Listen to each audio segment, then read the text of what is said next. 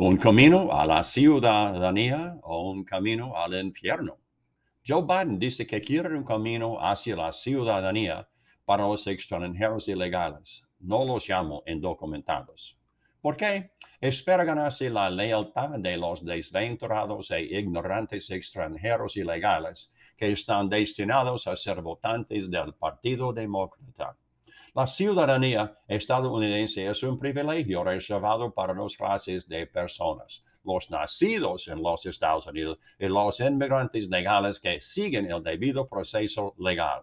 El proceso es sencillo. Ingrese a los Estados Unidos con permiso del gobierno federal. Establezca su residencia, conozca nuestra historia y nuestra forma de gobierno.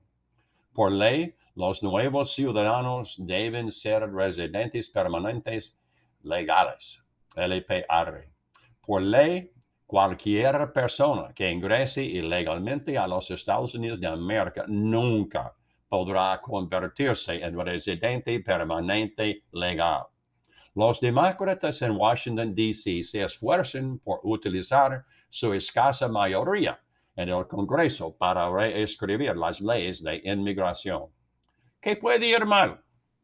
La avalancha de extranjeros ilegales de 75 países a los que Joe Biden ha abierto nuestra frontera sur trae consigo paradigmas de gobernanza ajenos a la jurisprudencia estadounidense.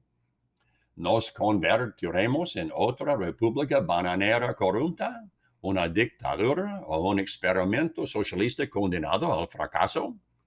Aparte de la asimilación adecuada y legal de los inmigrantes, nuestro amado país no puede sobrevivir como la forma de gobierno más singular en toda la historia de la humanidad. Un gobierno republicano en el que el poder del gobierno está en manos de los ciudadanos. John White, Rockwall, Texas.